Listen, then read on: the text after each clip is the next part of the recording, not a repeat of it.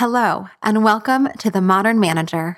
I'm your host, Mamie Canfer-Stewart, and I am so excited that you are here for this very first episode. We are going to kick things off with a two-part series titled The Unintentional Manager. So today for part one, we are going to dig into some of the behaviors that you might be doing unintentionally that are actually making you a mediocre manager. And then in episode 2, we'll talk about what being an intentional manager looks like and what are some of the characteristics of really rock star bosses who then have thriving teams. So let's get going. You're listening to The Modern Manager, a podcast dedicated to helping you be a rock star boss with a thriving team. Whether you're looking to upgrade your meetings, cultivate your team, or grow as a leader, this podcast is for you. Now here's your host, Mamie Canfer-Stewart. As a manager, I play an outsized role in my team members' experience at work. I decide, in many cases, what their goals are, or what work they're doing and who they're doing it with, sometimes how they're doing it and when they're doing it. I impact career advancement and growth opportunities and learning opportunities.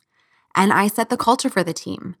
As the team leader, it's my responsibility to help shape the environment and the collaboration that happens on this team. So when someone comes to work, they get a lot of me. Unintentionally, right? They are on my team, but a lot of that experience day in and day out is set by me as their manager. And I want to make sure that my team members feel alive when they come and leave work, that they feel invigorated and they feel like work is a place where they can bring their whole selves. I don't want to create an environment where I'm causing stress on my colleagues or my team members. And unfortunately, research has shown that a lot of managers cause stress on their colleagues. And I definitely don't want that. Now, I'm not talking about being a toxic boss, right? That's a totally different thing where you are really creating an environment and where people feel like they're just trying to survive. I'm talking about being an unintentional manager where you don't even realize some of the things that you're doing that might be frustrating. And going from being an unintentional manager, just bringing some awareness is huge. And then the next step is to become a truly rock star manager, where you've gone past just kind of doing the normal things that are expected into creating an environment, again, where people can truly thrive. So let's look at some of the things that you might be doing, definitely things that I've done in the past, where, again, it's often unintentional or you're not trying to not be a good manager. You're just not even realizing that these things make a difference. So let's look at some of those things that make for a mediocre manager. Okay, first up is having unclear expectations.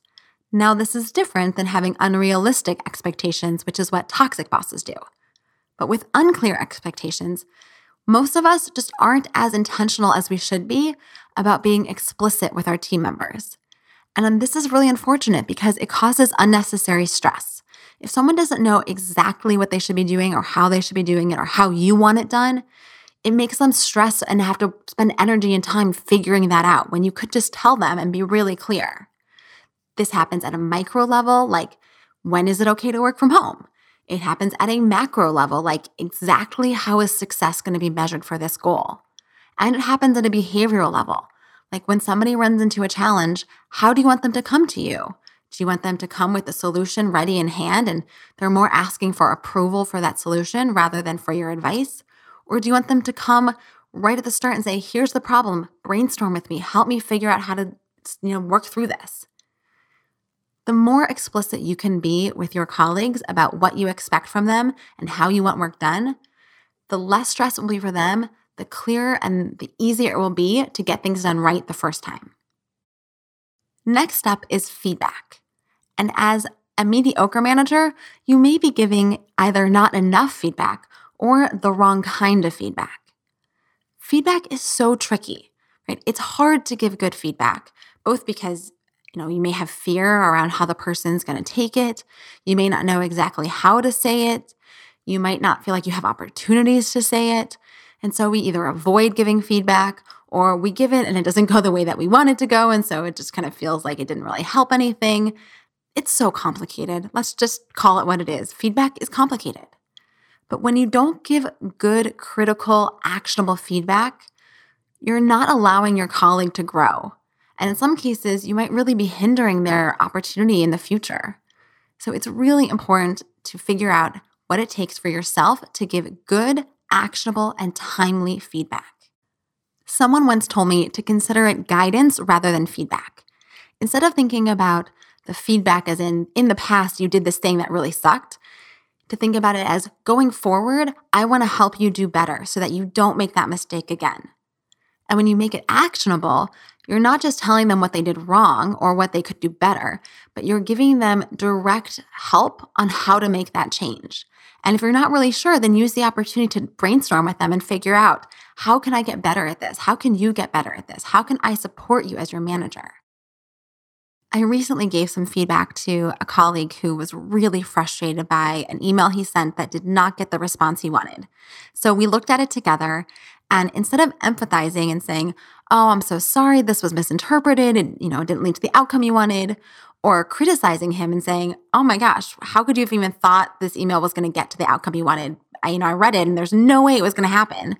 Instead, we looked at it and said, "Okay, what was it you were trying to get across in the email? What is it that you hoped was going to happen when the person read this?" And when we identified those goals that he had and then read through the email again, he quickly caught on and realized, "Oh, I totally approached this from the wrong direction." So we brainstormed together some other language he could have used. And we talked about going forward, when he has to write a challenging email, to start by thinking, what outcome do I want from this communication? What is it that I want the other person to respond with? And how do I want them to feel after reading this? So he now has some skill or some at least process he can use so that in the future, we can avoid this entire frustrating situation to begin with. Now, as a manager, feedback should go both ways. And if you're not being intentional about giving feedback, you're probably also not being intentional about asking for feedback. And as a manager, one of the worst things we can do is be unwilling to listen to feedback. And if you haven't asked for it, it is highly unlikely that your colleagues or your direct reports are going to offer it up to you as their boss. So this is number 3 of things that mediocre managers do, which is not ask for feedback. And then if you do get feedback, not listening to it.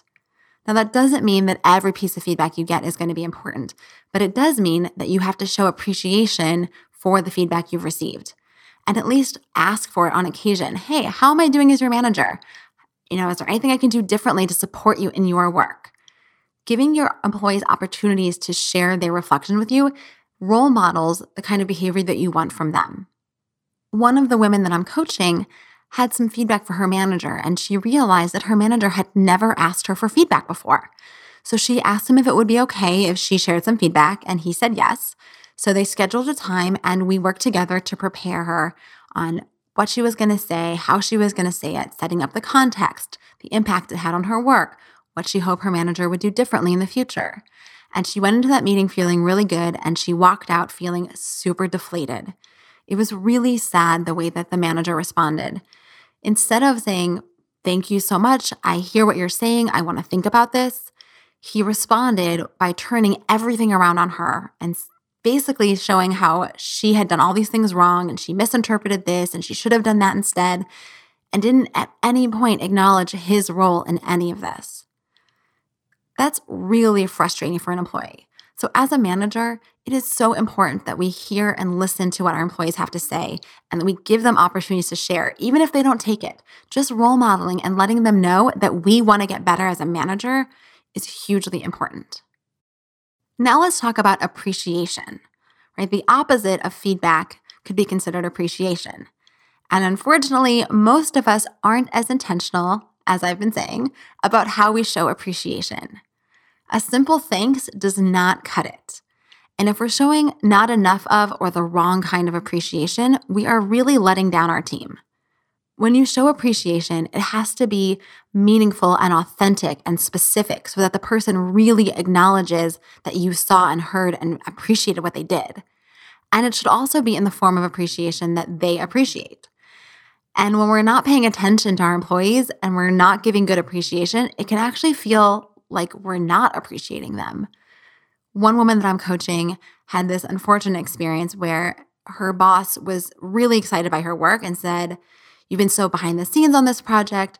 We're about to present this to the board. Would you like to present on behalf of the team?" Thinking this was a way to acknowledge her colleagues' hard work from behind the scenes. And instead, it totally backfired. The woman who I'm coaching felt like she was being imposed upon. She was asked to do a lot more work, and presenting was not part of her job description, and it wasn't a skill that she felt she needed for her career path. So instead of feeling, wow, I'm so appreciated, they want to highlight me and put me in front of the board, she felt like, oh, this is so hard for me to say no to, and I really don't want to do it, and I don't feel like I have good presentation skills, and I'm not excited about this at all. And after many conversations, ultimately, she decided to turn down the opportunity and to explain to her boss why this didn't feel like the right thing for her. Now, if her boss had paid enough attention and thought about it and discussed with her about her career path and understood her, what she likes and how she feels rewarded, her boss probably wouldn't have offered that as a form of appreciation. She might still have offered it saying, hey, I think this is an important opportunity for you to grow. And they could have a whole discussion about her growth and skill set. But offering up as a sign of appreciation just backfired. We're going to take a pause from the episode and talk a little bit about email, because this episode was sponsored by SaneBox, which really helps you take control of your email. A few months ago, I wanted to get to Inbox Zero, so I went through all of the emails from 2018 and archived everything else from before that. It felt really good to have a clean inbox. But the next week, after just a few days, it seemed like so much email was piling up again. And that's when I discovered SaneBox.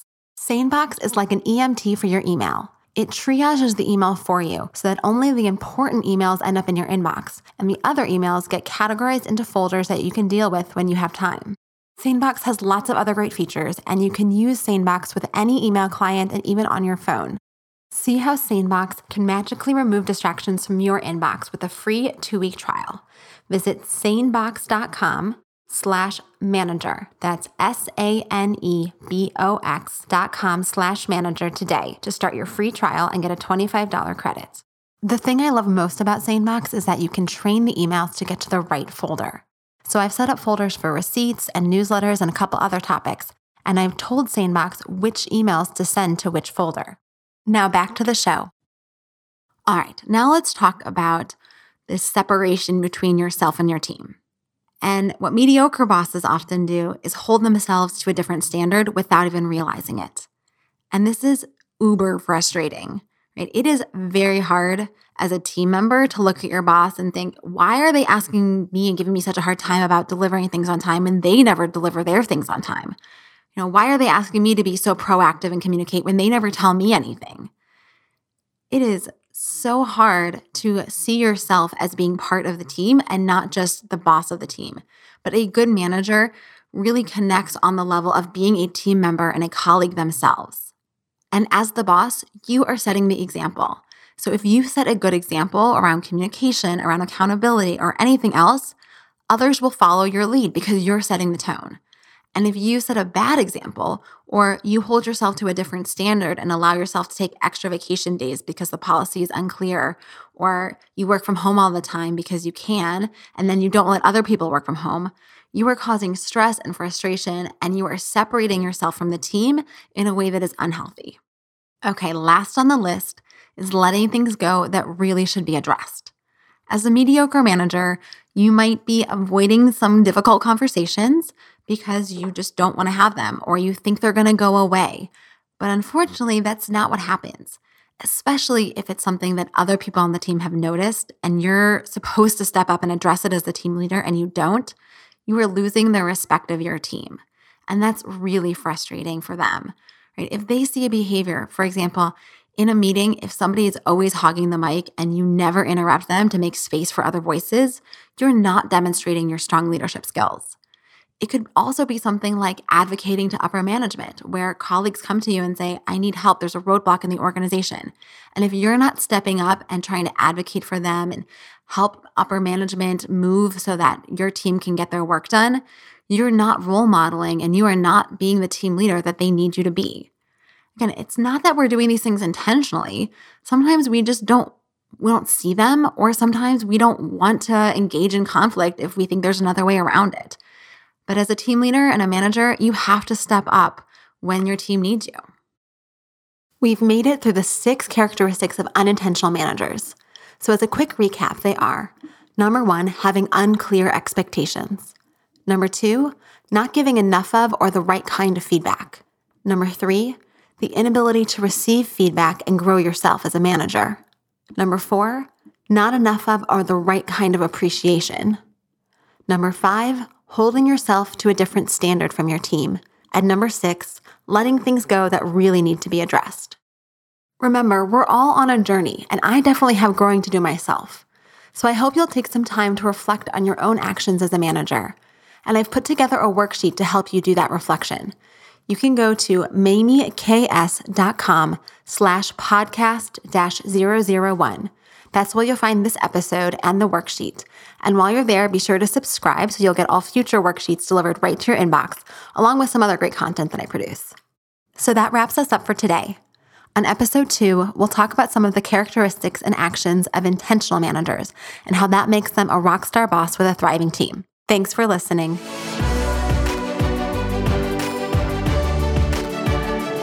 Thanks again to our sponsor, SaneBox. With just a few clicks, SaneBox automatically gets your email under control and filters out all the messages that don't need your focus. See how SaneBox can magically remove distractions from your inbox with a free 2-week trial. Visit sanebox.com/manager today to start your free trial and get a $25 credit. That's sanebox.com/manager.